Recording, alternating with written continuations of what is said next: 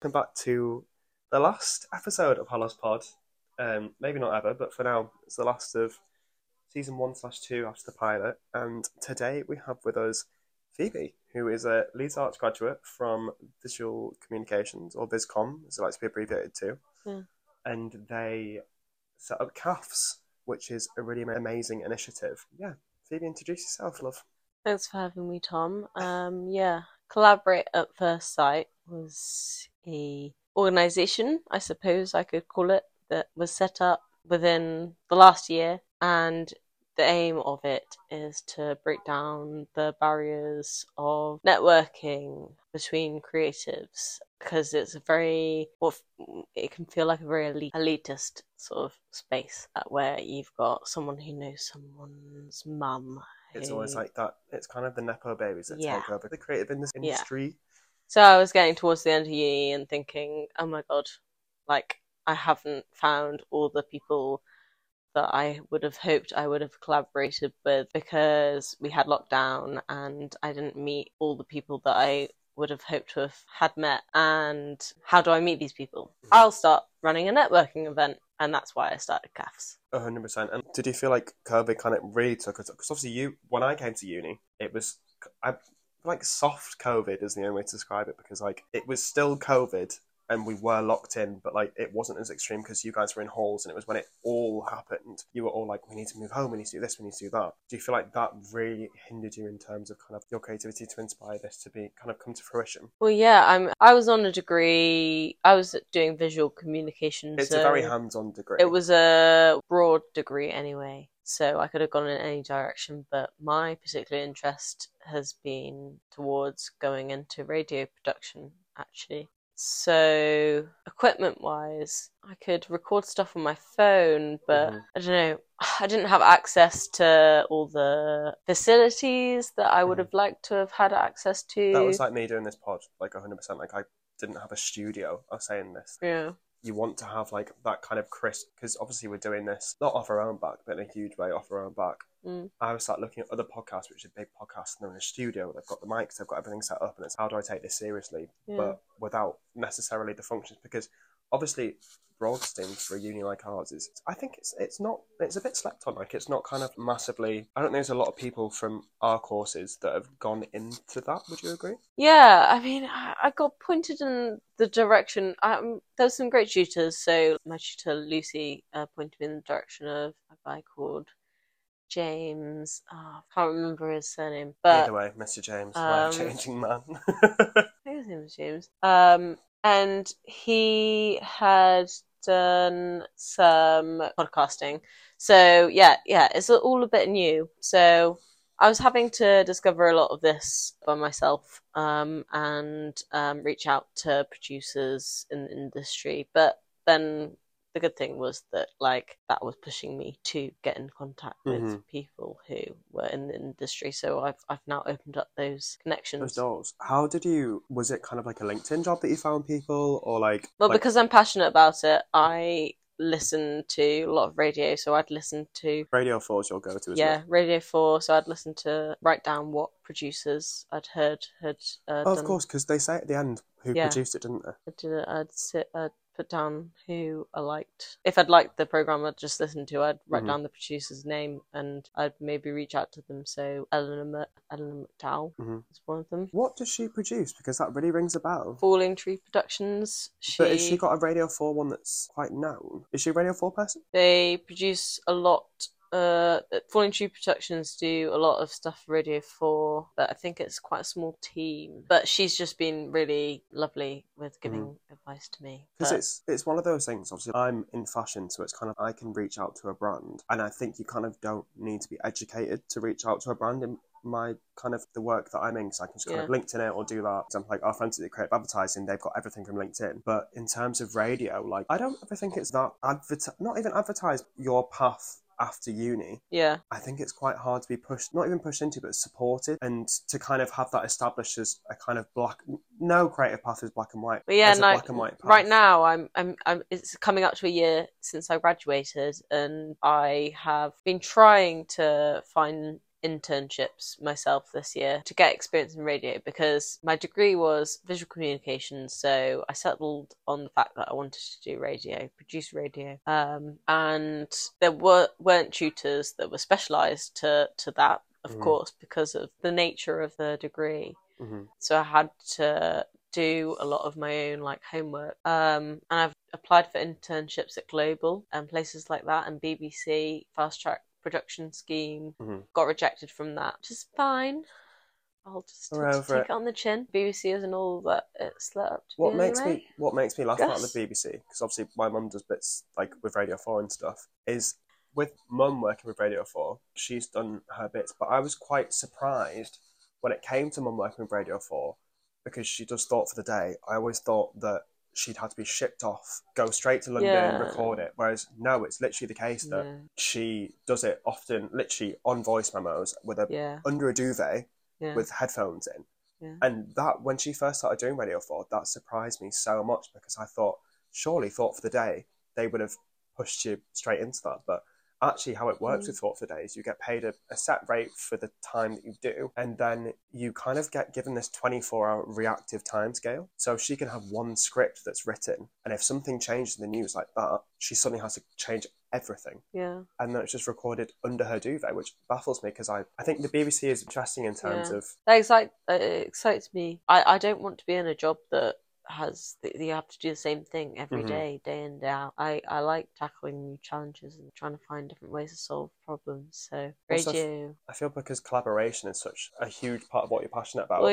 Being in radio, when you get to meet new people, and collaboration is networking. So and that's obviously all about what CAFS is about. So being in radio, you're meeting new people every day. You're handling new general personalities, which is a great thing. Yeah, it makes a lot of sense as to why I started CAFS, and also my career focus is in radio, networking with people. I'm actually a little bit of a shy person, really, but I'm a big talker. Like, I'm a very chatty person. I just don't like small talk with people. I prefer to get deep into conversations. I don't think anyone enjoys small talk these days. Like, genuinely, I think from coming to but some people can just go down to the pub and chat, and I just literally cannot go to the pub, just sit there and entertain small talk, because it frustrates me. And I think when we met at the pub, and then I started coming around to the house, and we'd have more conversations, and we'd actually have meaningful conversations aside from meaningful conversations are the only conversations I can be asked to have. Honestly, which basically shows how radio is what you're made for. Because podcast, that is, because obviously there's such a great difference between podcasting and radio, which I think has kind of been lost a bit in the past few years. And I think because podcasting's took such a storm, and obviously radio has moved a lot to podcasts. Like, I know Sandy Toksvig, she has quite a good podcast. Podcasting's great because it means like everyone should be able to have a go. It's not in live time. Like, of course. I remember I was 7 years old. I found my mum's tape recorder, literally with a tape in it, and I recorded my own radio show with her tape recorder. And off my CD player, I played Queen, and I introduced Queen tracks, and I was like, "Hello, this is Phoebe, and now we're gonna have Bohemian Rhapsody." And I was doing that when I was like 7 years old. And like, I think podcasts are great because it means that people are able to express themselves. And it's a whole new market as well. But there's a difference between podcasting and like radio has a set point. And radio programs that are made for the radio, because it's essentially, I suppose, it's almost when you have a program on the radio, it's the equivalent to having your work hung in an exhibition in a gallery. And also with radio, it's not, that's the platform. Like, you've got no other choice but podcasting is like the social media, and radio is a bit more like podcasting now seems to be kind of a step for influencers to take, because this is another way for you to get what you're chatting about out there. But it was funny, and not funny, but when you said about when you were younger and you were listening to radio, and then you made your own radio show at home. I remember this for me. I don't know if you will. Do you remember when Radio 4 came out with a kids version? Oh, I don't know. It was, I think I was probably about 6 or 7, because I remember it so poignantly. Like, it had a really cringe name, and I can't quite remember the branding of it. But Barney Hart, I remember my birthday, I think the tickets were free, but my dad took me to a Radio 4 live thing, but it was a kids one, and it was Barney Harwood from Prank Patrol and Michael Morpurgo. presenting it. Oh, yeah. And that we went and saw the whole radio show in public, and I think that was the first time that radio had ever really been really made and introduced to children, which really shocks me because I feel radio is such a great way to educate and... Yes. Yeah, educate. I'll always know that the Archer's theme tune you can do CPR to. my whole thing with radio is it's comfort. Mm-hmm. That's why it's always on in your house. It's always on in the background in a lot of cases. Yeah, exactly. I've grown up with radio. We weren't like a TV focused household. Yeah, really weren't. My family are not just television, but the radio is like central to my family, and so it's no wonder that I want to make radio programs. The shipping forecast is something that I used to like fall asleep to. It makes me laugh, the shipping forecast. I love it. Neil Nunes has the best voice in the world. I wish just like I had a voice like that. I don't. It makes me laugh how it's such a kind of like ingrained, not societal, but just like a known fact that the shipping forecast is still done because it's no an one institution. really cares. But it's that respected institution of But yeah, and the education part of it. I've learnt more from listening to radio since I left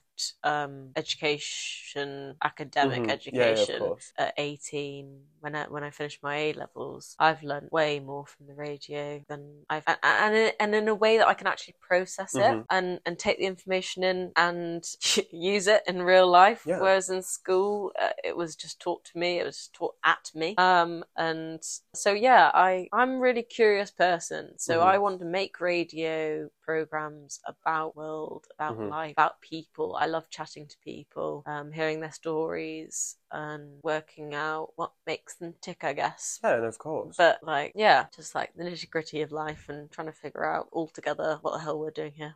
And the fact that you're able to broadcast that out to people and people can identify with that, it's just a nice feeling. It's community. And that ties in with CAFS, doesn't it, really? 100%. So, and that's kind of built your brand and what inspired it. Yeah, that's why a project like CAFS is so important to me because community is important to me. Radio is community.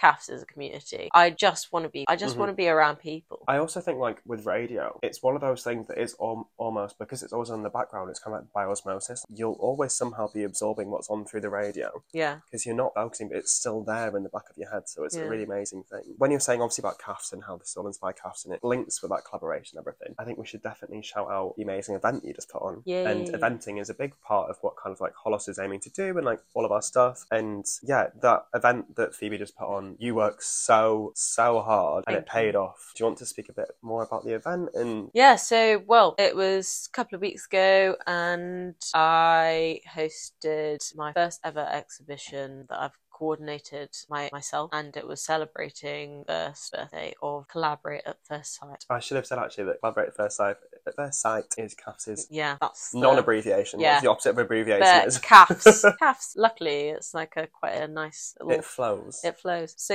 we had an exhibition and it was incredible. So everyone who exhibited work in the exhibition had come to one of our networking events, and the heart of what CAFS is that it is a community.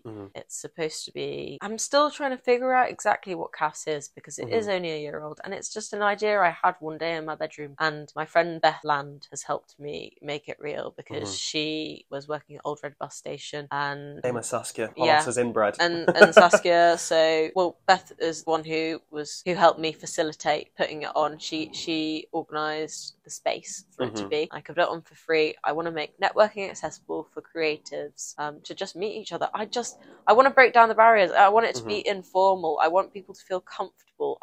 I hate rules. I hate structure. And you hate feeling, I'm putting words in your mouth here, but sometimes creativity is so, I don't know how to say it, it's kind of like so driven, it's so judgmental sometimes. Yes. It's like, I'm more creative than you, you're more creative. Do you know what I mean? And the word authenticity gets thrown around so much now, and I'm like, I don't even want to use the word authentic. But yeah, I don't know. I just want people to come along and be themselves and feel comfortable and just meet other people who are like-minded and just feel supported in their creative journey, whether they're making money off their art or not. Like money's not important. That's why literally I am not for profit. I have not made any money off doing this. The raffle did quite well, but that is a year's worth of work. I didn't win. was rigged. I made like £100 from the raffle, and I've put a year of my life into CAFS so far. And we had artists selling their work in the exhibition at an art market. And you had your amazing, I can't remember what their name was, but I believe Gentleman, am I correct? So we had the live painting from Jamie Sheridan. Jamie Sheridan did a live painting with Sam SD Mastering on Instagram. Yeah, his live music set, DJ set, and Jamie did a live painting to that, and my mum bought the painting at the end of it, your mum which is quite incredible. I did not pressure her to do that, but it was. But it just shows your mum had never seen CAFS in full, and none of us had seen CAFS in full flow like that before, and everything. That's what I wanted to be. And it was the full. I want more form, of that. Yeah. But it's after a year and where CAFS is now, and I'll ask you a question. It was really exciting. It was the full form. I don't think it's going to be something that makes me any money, but that's not what's important to me. That's what makes creative special. The important thing to me is connecting people to each other, facilitating connections. I've moved around a lot when I was a kid. Like I have not had a stable upbringing, but that has given me these tools that mean that I can talk to anyone. I go to new places all the time and I can talk to anyone, even though I find it quite overwhelming. Making new friends, and being in new situations at the same time, I've had to do it because it's just something I've had to do growing up because of the circumstances I've been in. So but I may as well utilize that tool that basically it's essentially come from a trauma. I've turned it into something that I want to actually use as a tool to survive in life and use it for good. I think in that breath as well, genuinely, that makes you I'm not even trying to hype you up because not only are you my friend but also on the podcast, but at the same time, I think that makes you a real professional creative, an actual person that knows why they're in the industry. They're not just I like this, I like that. You know that you're in an industry that is meant to be supportive, and something that gets really lost in the everything and the nepotism, the kind of bitchiness, all of the kind of negative things that get associated with the creative industry. Obviously, the bitchiness stuff is more kind of with fashion sometimes, but creative. Well, it's all across. It's across all of it. It's across all of it. But yeah, I don't know. Also, I want to. There's two last bits before we finish. And one is something that you spoke to me about the other day, and I was there talking about something really that is interesting to me, is how off the back of CAFS and you did your entrepreneurship course. Yeah. Well, so Hatch is the entrepreneurship course that I did. I don't know if is that the right word for it? I don't. I just call it that. So it's nitty-gritty. It was called Hatch, and it was the Launchpad program with Hatch, and it's a charity organisation, and they help entrepreneurs from disadvantaged backgrounds, essentially, give them grow your skills. It's a course to learn about things. I think financing, entrepreneurship, you just think, fucking hell, she's off to Dragon's Den. Do you know what I mean? Yeah, it's like a little Dragon's Den crash course. So at the end of it, you pitch after having 12 weeks of cohort sessions and expert sessions. It was all online based. All online. I'd really recommend anyone who's got a small business idea to check it out. You even tried to pyramid scheme me. Well, it's not even because I was really skeptical of it, and I was worried, because they reached out to me, they contacted me through CAFS, and were like, I never knew that they'd reached out to you through CAFS. That's amazing. They were like, we've seen what you're up to, and we think that you'd be an ideal candidate for this course. So I was like, oh god, this is just another internet scam. And then they were like, if you're just click the link in my bio. if you're not financially well off enough, we actually we have a bursary, so you just have email us with your circumstances and we'll give you they paid for it. Your course pay for it? It was only £50 and they paid for it. They paid my £50, so I did this course for free, and I've now got access to a network myself of now other entrepreneurs who all have completely different ideas. There's some people who had similar ideas to me as well, but it was a very supportive community of people who just wanted to learn what they needed to do next to make it work. Well, I guess that leads that leads perfectly into my final question that I kind of asked at the end of every podcast, because whenever I have meetings and I bring people into the roster, I want to work with them. Anyone who's listened to the podcast all the way through, because it's literally the last episode aside from the final roundup, this is my last collaborated episode, will be sick of me saying this, but it's kind of like those Billie Eilish interviews, where do you see yourself in a year? And I asked her 3 questions of how do you see yourself and your brand now, where do you see it going, and what is your aspiration for something that seems, it doesn't even have to be in terms of CAFS, just in yourself as a creative. I'll obviously repeat them when we're going through them, but final was most unrealistic collaboration or future goal. Oh god, I mean, Okay, I don't even know where to start. There's so many It's ideas that I have. I hate asking it There's when so I many introduce ideas it I as a have. three. Oh, So okay. to attack sounds a bit aggressive, but to approach the first question, which is kind of like, how do you see your brand now, and what do you portray it and see it as? That was the same thing, just in different words. How do I see it now?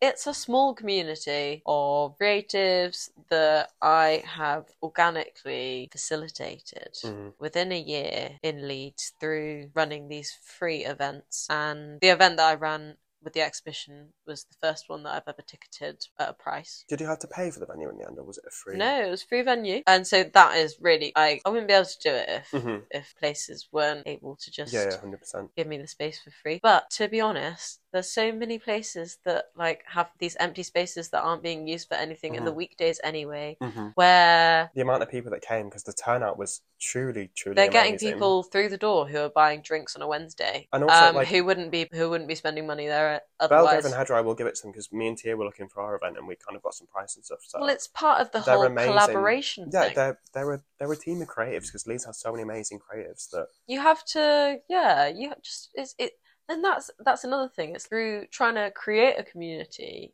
You're also exploring your own community and seeing who is willing to be part of your community and genuinely like help without any of the like. Yeah, I don't know. I do not have a couple of £100 in the bank to hire a venue. Also, when you do it, you're kind of like the facilitator for your creatives. Kind of CAFS is like a very homely thing, where kind of you don't want to make people pay because you're helping them. They're also engaging with you. So, but I'd like it to be able to benefit everyone who's involved, 100%. And so it is a benefit to the venue that I have it in, because it brings people to it that might not have been there before. It brings them in on a weekday evening when people aren't usually deciding to go and maybe grab a pint because they're sitting down and having a chat with someone they just met. It's it's supposed to be it's an organism. And then that leads to kind of, where do you see it going? So I know that you kind of want to branch out to Manchester. That's a big thing, isn't it? So I'm moving to Manchester in the summer, and I'm looking to, as I'll be based there, I will want to start running events there. So do you think you'll still come back to Leeds? Yes, definitely. Are you kind of working with uni to kind of keep promoting it? And so I've been in conversation with Leeds Arts, with the marketing team, about trying to bring CAFS into Leeds Arts and work out how there's nothing like it. And like my course especially, like, we do so many collaboration modules. We collaborate with fashion photography, we do that, but then it's never an open choice where you can, it's very much that you're collaborating with fashion photography. Structured. Yeah, you're with this department, that department, whereas what you do it's the organicness of it. Things. And like for me with the agency and stuff, if I were to take this further, it wouldn't just be me. I'd need a graphics person, I'd need a photographer. Like obviously I've got photographers that I trust that we have on the agency, but the system that you've got going is amazing to actually let people choose when they want this collaboration. Yeah, because when you create a community of people, they want to help each other rather than it being, I remember same when I was at uni being told we could collaborate with creative writing and pop music or something like that. And I was like, well, I don't know those people. I don't know who they are. I don't even know their names. I don't know their faces. I don't know these people. And you haven't introduced me to them. So how am 100%. I supposed to collaborate with them? So that's what I'm doing,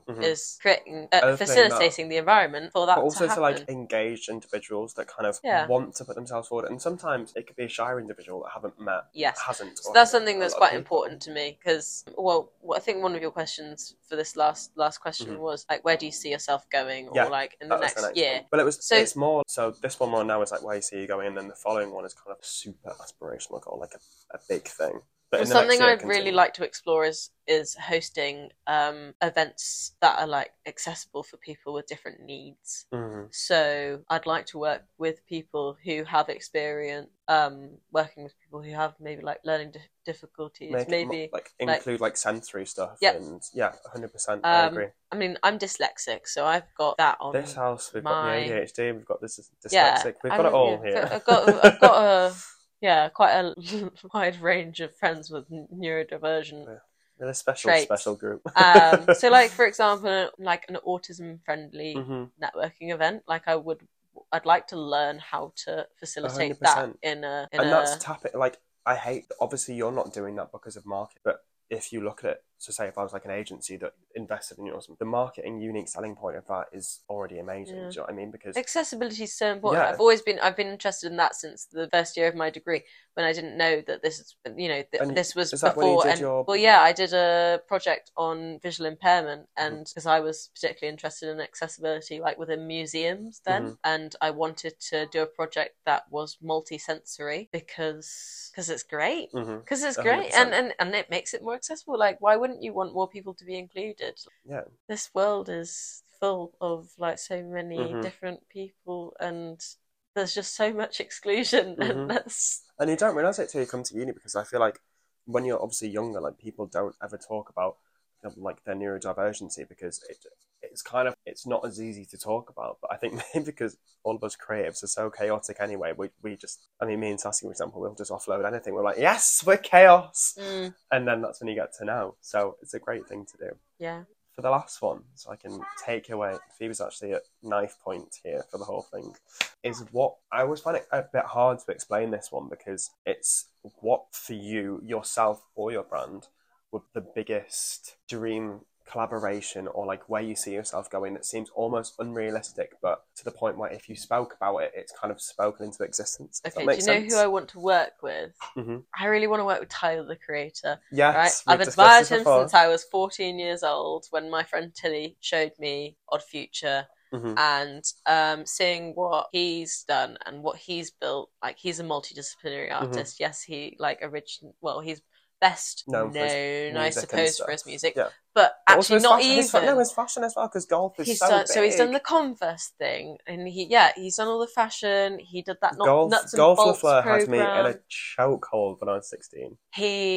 He's such an interesting person, and I identify so much with like how I think he sees the world, and like his curiosity about life, and like expressing himself, and also being comfortable to express himself. And that's all I really want. I want to foster a community of people who are comfortable to just fully express themselves and be themselves. And yeah, you do only have one life.